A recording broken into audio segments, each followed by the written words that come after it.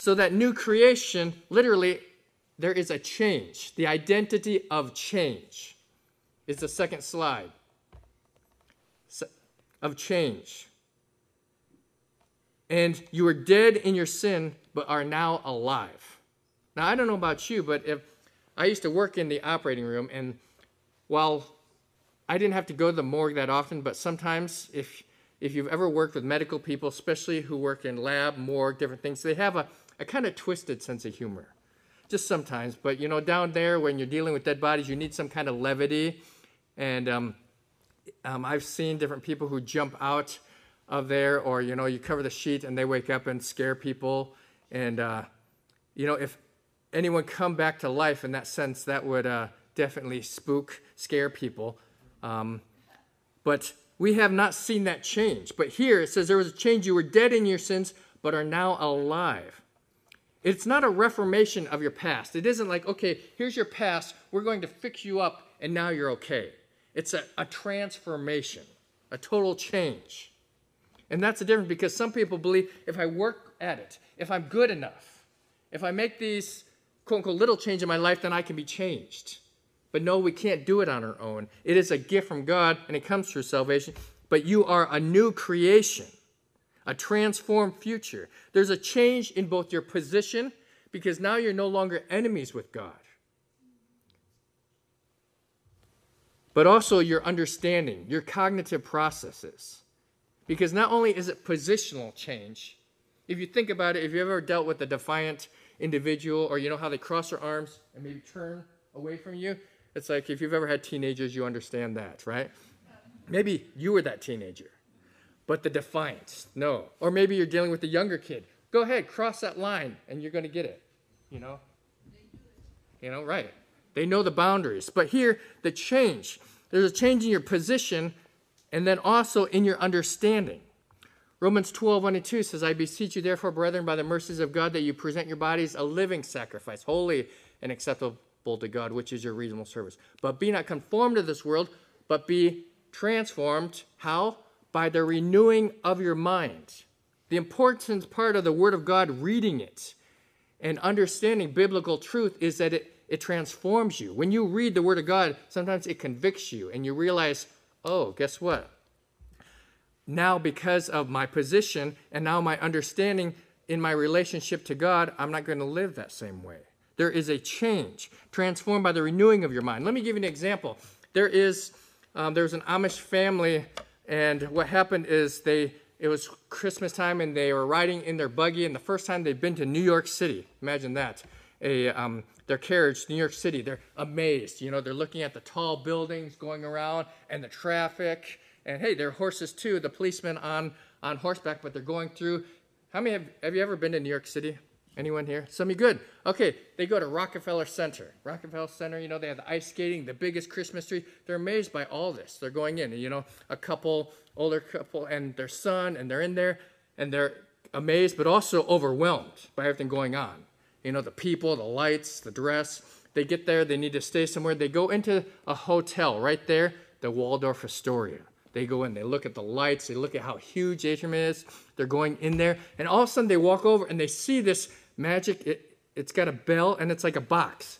Doors open, and in goes this one individual, and it's a middle-aged, overweight man in a business suit. He enters into these doors, they close. Moments later, out comes this young man, military, in a suit, and he walks out. They watch a little later again, and there's this one older woman, kind of crippled, she's carrying her packages, goes in, and out comes this college co-ed, just walking down. She's got NYU on her sweater. He's amazed. He says to his son, go get your mother. Transformation, it doesn't occur that easy, but understand, in case you missed that, the elevator, but just understanding if transformation that occurs. And here, the change. We must be committed to making the necessary changes in our lives, and it starts from the inside out. We are a new creation.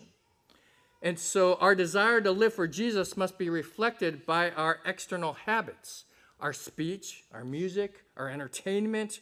Our mind remembers the past failures and sins and our potential weaknesses. However, with the Bible and the power of His Word and the power of the Holy Spirit, Our identity must be toward Christ-likeness. And that's where our future, our change, identity of change, to be able to change. We are changed positionally and even renewing of the mind, but also there's a process that takes part from within. And that gift comes from God because the Holy Spirit enables us to make those changes that are necessary to become more Christ-like.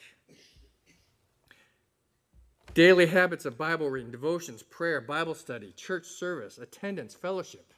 You know, most of the time, we wouldn't choose to do that. But the Word of God, the Holy Spirit, helps us to understand the importance of it, even in fellowship and being a part. And we are blessed by that. And change must take place. We are a new creation. And that's a good thing. Some of you think, well, I don't need that much change. You know, change is good. There's some people who change very quickly, some who are a little more skeptical, some who are dragged by the nails with change. Some of you in this room, I know some individuals who've seen lots of change. I know individuals here in their 90s and 80s. You've seen lots of change, what you've lived through. You know, young people sometimes their biggest change is, we changed Wi-Fi, or we changed schools, or we changed this. But change, transformation, there's a lot of things that take place in our lives, and it's hard to deal with. Let me ask you this: how many of you remember when the microwave came out? Okay, see. I know some who said, I am not going to use the microwave. I'm going to, that's grandmother, just cook on the gas stove because that's the best way to heat things up. How many of you still are only using, how many use the microwave? How many like the microwave? Well, because the waves, it's quick and easy. Some don't because of the microwaves, the lower frequency. But anyway, the whole point is that change. We have to deal with change.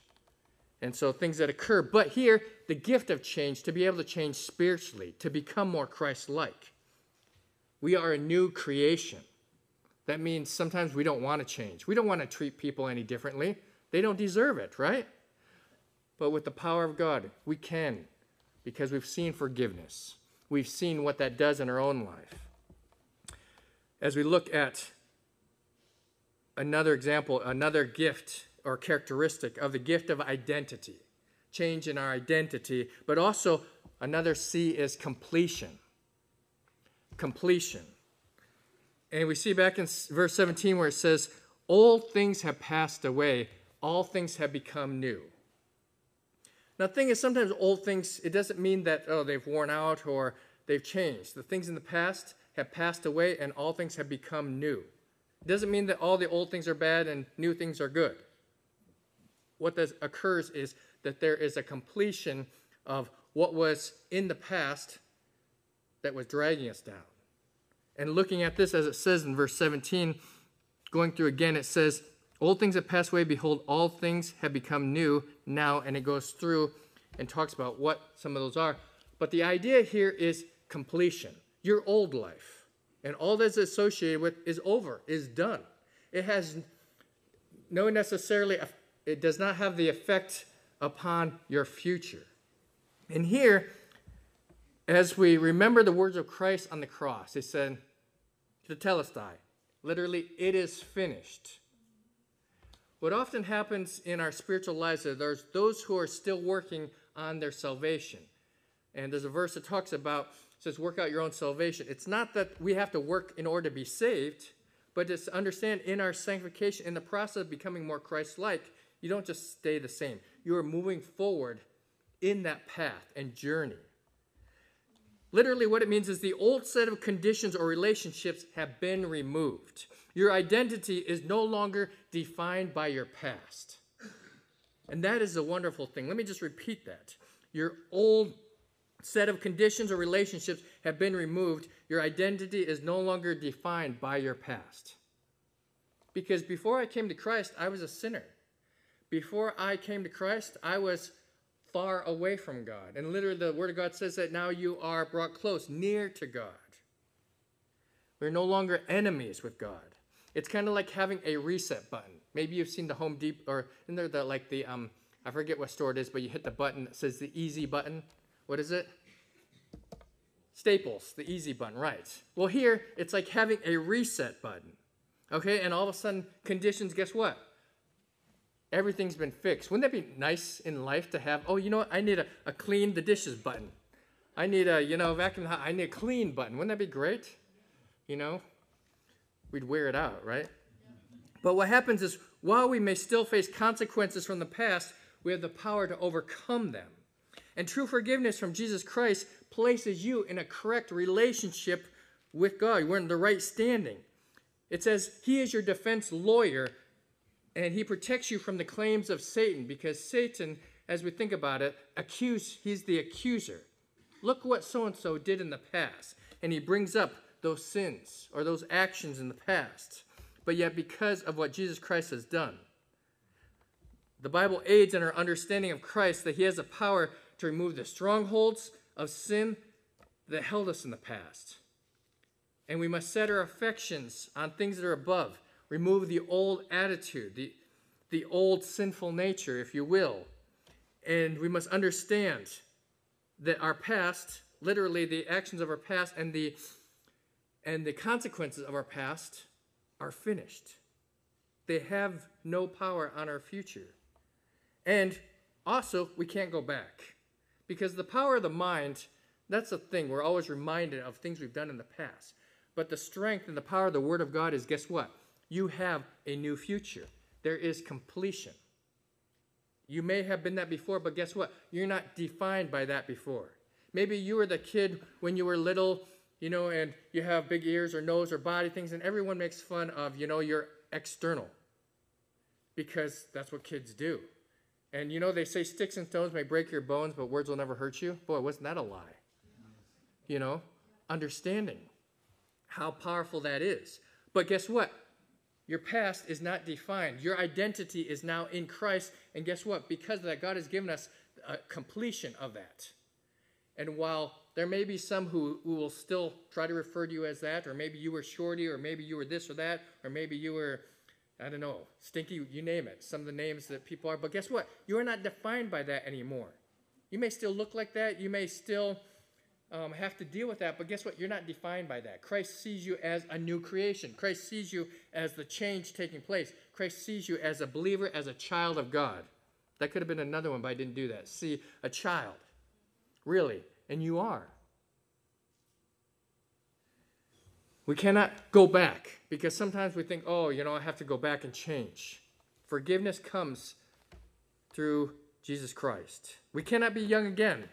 I think about for Christmas, the wife who said, you know what, to her husband, I want something silver and goes 0 to 200 in under 5 seconds under the tree. And then at Christmas time, her husband gave her a scale, and visiting hours are posted. Anyway, visiting hours are posted, but I wouldn't recommend that. Or there's a man who took his wife to Disneyland and rode every coaster and bought her every treat. They went through and did all of that and spent the weekend just being kids. And then when they got back home, said, hey, happy birthday. Did you enjoy being 8 again? And she said, I meant my dress size. But my whole point is you can't go to the past. You can't go back. There's those who wish that they could have done something different. But what my point is that, and I apologize for some of the humor, but the whole point is that you can't go back. It is completed. You can't change what occurred in the past. However, as we move forward, we look forward and understand that it lies in the power of the Holy Spirit to be able to live differently. And while, like I said, there's maybe consequences for our sinful actions, now we are in Christ, and so the completion, finished. All things, the Bible says all things have become new. And that is a wonderful thing, is that all things have become new. They have passed away, they're finished, and now all things have become new. And as you think about new sometimes scares us. When you move to a new place, maybe when you get something new, you look at it and figure it out. Technology new. If you have a smartphone, sometimes it's like when you got a smartphone. How many of you have a smartphone? Okay, the first time you got that, it's like, okay, what do I do? It's new. Oh, it's talking about how do I turn it off? How do I make it stop calling? There's certain things that you are aware of. Or maybe you move to a new place and you got to figure out where things are at. So there's some fear in that, but to understand there's also benefits in that. And that's where, as we move forward and look forward, you can't just keep going, oh, I wish. Because as we get older, sometimes it's, oh, I wish we had this again, or I wish we lived here, or I wish I went to this school, or I wish I worked there, or I wish I had that. Don't live in the past. Understand in Christ that he has given you a new future, and all things have become new. Galatians, hold your spot and go to Galatians 2, 19 and 20. If you want, just go ahead a little bit in Galatians 2, 19 and 20. 2 Corinthians, it just should be a few pages. Galatians 2, 19 and 20, and it's just going to be 19b, maybe familiar to you. Literally, it is, I have been crucified with Christ, and I no longer live, but Christ lives in me. And the life I now live in the flesh of the body, I live by faith in the Son of God who loved me and gave himself for me. All things are new, but guess what? We have the opportunity, we have the privilege of seeing what is new. Christ lives in me. The next thing we go is, if you're following along, is celestial confidence. I know that's a word, the alliteration, the two C's, but celestial confidence. It says, now all things are of God. Verse 18. Now all things are of God. And understanding is no longer a stranger or enemy burdened with sin and regret, but we are a new adopted son or daughter that has privileges and rights as a child of God. We have access to forgiveness and peace. You know, I talked about that new set of conditions. First of all, we're sealed as a child of God. And our vision should be celestial. If you know Pilgrim's Progress, the celestial kingdom. But really, our viewpoint, our perspective should be heavenward. That's what I mean by celestial, is thinking about heaven and thinking about eternal impact. And when it is that perspective, we make it a priority. We must remember that our identity includes our future home in heaven. You know, we could get very frustrated, very marred, if you will, if we think about just life on earth. We would get discouraged if that's all there was. Oh, great, you know, I have to deal with the neighbor's tree, or things fall in our yard, or I have to deal with these people, or this or that. You know, it would be very frustrating. But we have a future home in heaven, something to look forward to. And that future home in heaven and the future, it affects how we live today. Understanding that we are bought with a price and we must live in light of eternity.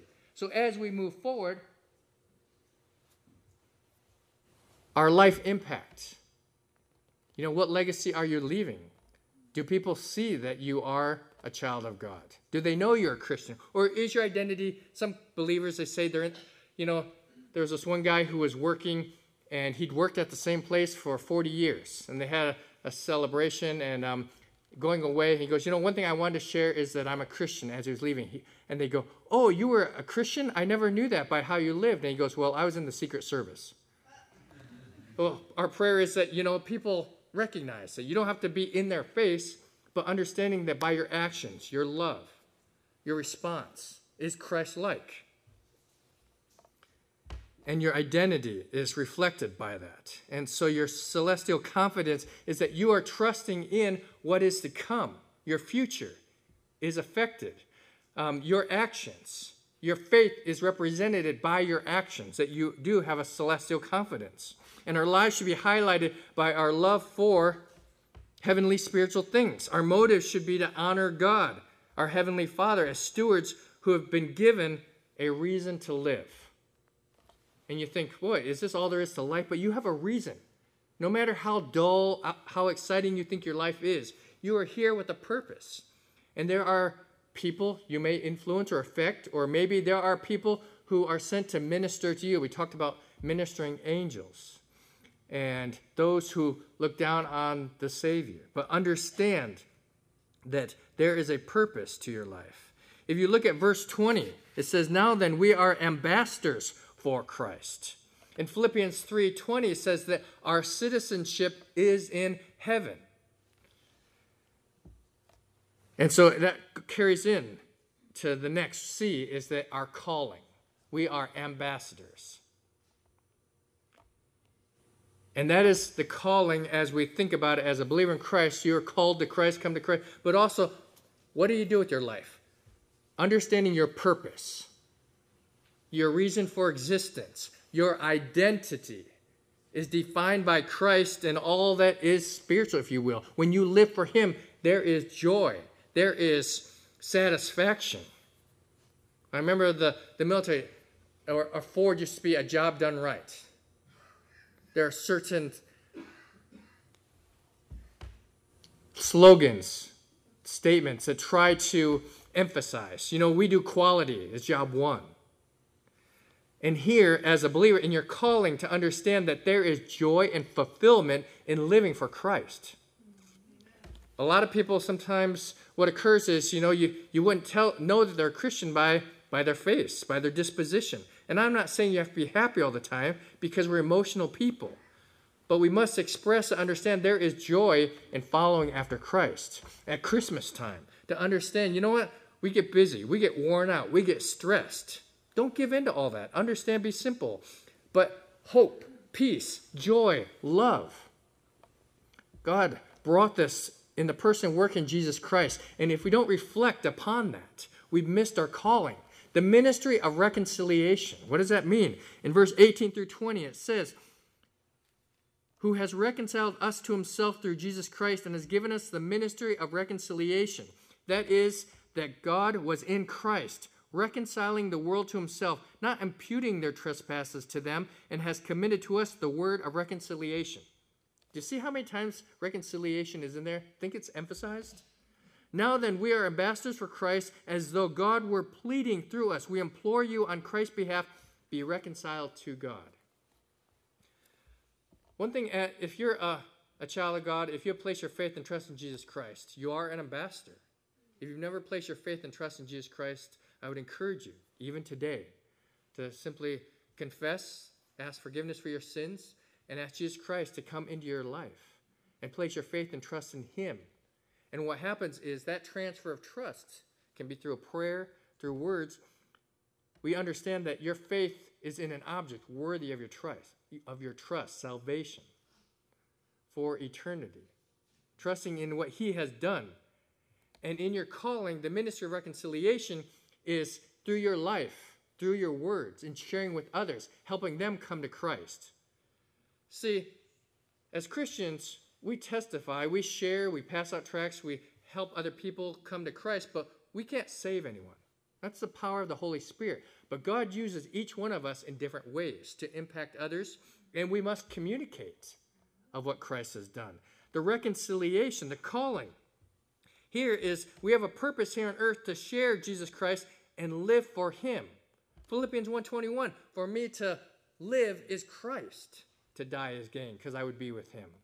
But we will still have faith if we lose the question is, will we still have faith if we lose all our material possessions for the sake of Christ? Will we be angry with God if He takes our children either in life as missionaries or maybe to heaven? Will we lose our perspective if others mistreat us or insult us and embarrass us for being a Christian? Because there's many who have in the past lost their way. I don't know if the basis of their faith was wrong. They didn't understand. They didn't lose their salvation. But what has occurred is they've definitely, as the Bible uses it, fallen away or literally gone away from the faith, whether they were like the seed that was planted on stony ground. What occurred? They never had the faith, or what? But the emphasis here is that upon your calling, the ministry of reconciliation. And in that is, you are no longer enemies with God. Our job isn't to bring peace to the world. Peace, peace. We cry out for peace. There'll never be peace in the Middle East. Sometimes there's never peace in our own homes. But what can occur is because of our faith and trust in Jesus Christ, we can have peace with God. We are no longer enemies. Our eternal security, understanding that our eternal destiny is secure.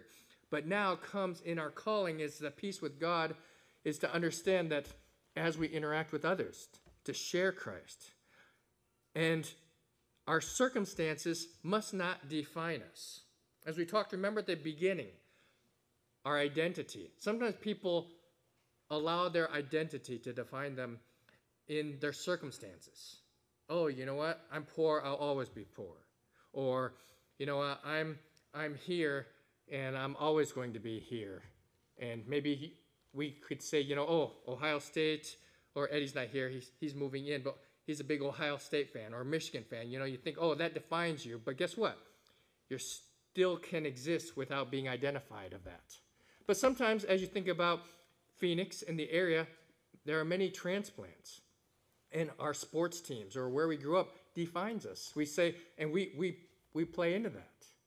But to understand that our calling as believers in Christ, you know, our circumstances, when things occur to us, when events occur in our lives and we're at our wits' end, when we're struggling, maybe financially or dealing with issues with health, don't let your circumstances define you in that in Christ, because of your calling, he is still present and active and working in your life. We're called to the ministry of reconciliation through the power of Jesus Christ and the Holy Spirit. And what that means is that when we sin, and we will sin, those sins are not charged to our account. He has forgiven those sins. We are to confess those sins, come back into a right relationship with God. And God's righteousness is imputed to our account. What it means, charged to our account. Let me ask you this. If you're current, how many have ever heard of Zelle or CashPay? So a few of you have. What that is it's an app where you can just pay someone off your phone. You think, I would never use that. I don't trust it. But the whole point is that, guess what? Once you do that, the money goes from your account and it goes to their account and it's not going back. It's gone. So you might trust it, you might not. But it's the same way in that in our lives, as sinful and as we are humanly, God's righteousness is charged in our account and placed in our account because of the work of Jesus Christ. And what that means is the righteousness, the standing before God, the future, that we will have the gift of eternal life. That is wonderful. Hold your spot if you want and go to it's on this page, I'm sorry. In 2 Corinthians 5, verse 15, it says, and he died for all, that those who live should live no longer for themselves, but for him who died for them and rose again. And then in verse 21, it says, for he made him, Jesus Christ, who knew no sin, to be sin for us. And that is incredible as well. How did that occur? Who was sinless, but we might become the righteousness of God in him. Because of what Jesus Christ has done. Reconciling individuals. There's no one who is too sinful. There's no one who is too bad that they can't come to Christ. And let me just continue to express that this morning. Whatever you have done in the past, it can be forgiven. The hard part is that we don't forget it. But as far as the east is from the west, it does not prevent you from the righteousness of Christ and as a calling. And we must understand that as well, because when we share Christ with others, sometimes we think, oh, that person, boy, are they sinful. You know, they drive 90 on the highway and they cut people off. They're not getting to heaven. They cut me off, you know. We think, no way. But guess what? It's not based upon our actions or their actions, but the righteousness of Christ. And just in closing, as we think about Christmas, we celebrate Christmas because of God's gift to the world through Jesus Christ. And one of the wonderful things I appreciate, the decorations they've done and just around the lights, but the manger scene. And as we look at the babe, a child, the helplessness, understanding, but coming to the earth in humility, humbly born of a virgin, the person and work of Jesus Christ gives us new identity. Jesus Christ, he came to live, to die, and to raise again, to give us eternal life. And that is the blessing, because in Jesus Christ we have a new identity. In this Christmas season, we must understand that our true purpose for living is to live for Jesus Christ and not ourselves. Shall we pray?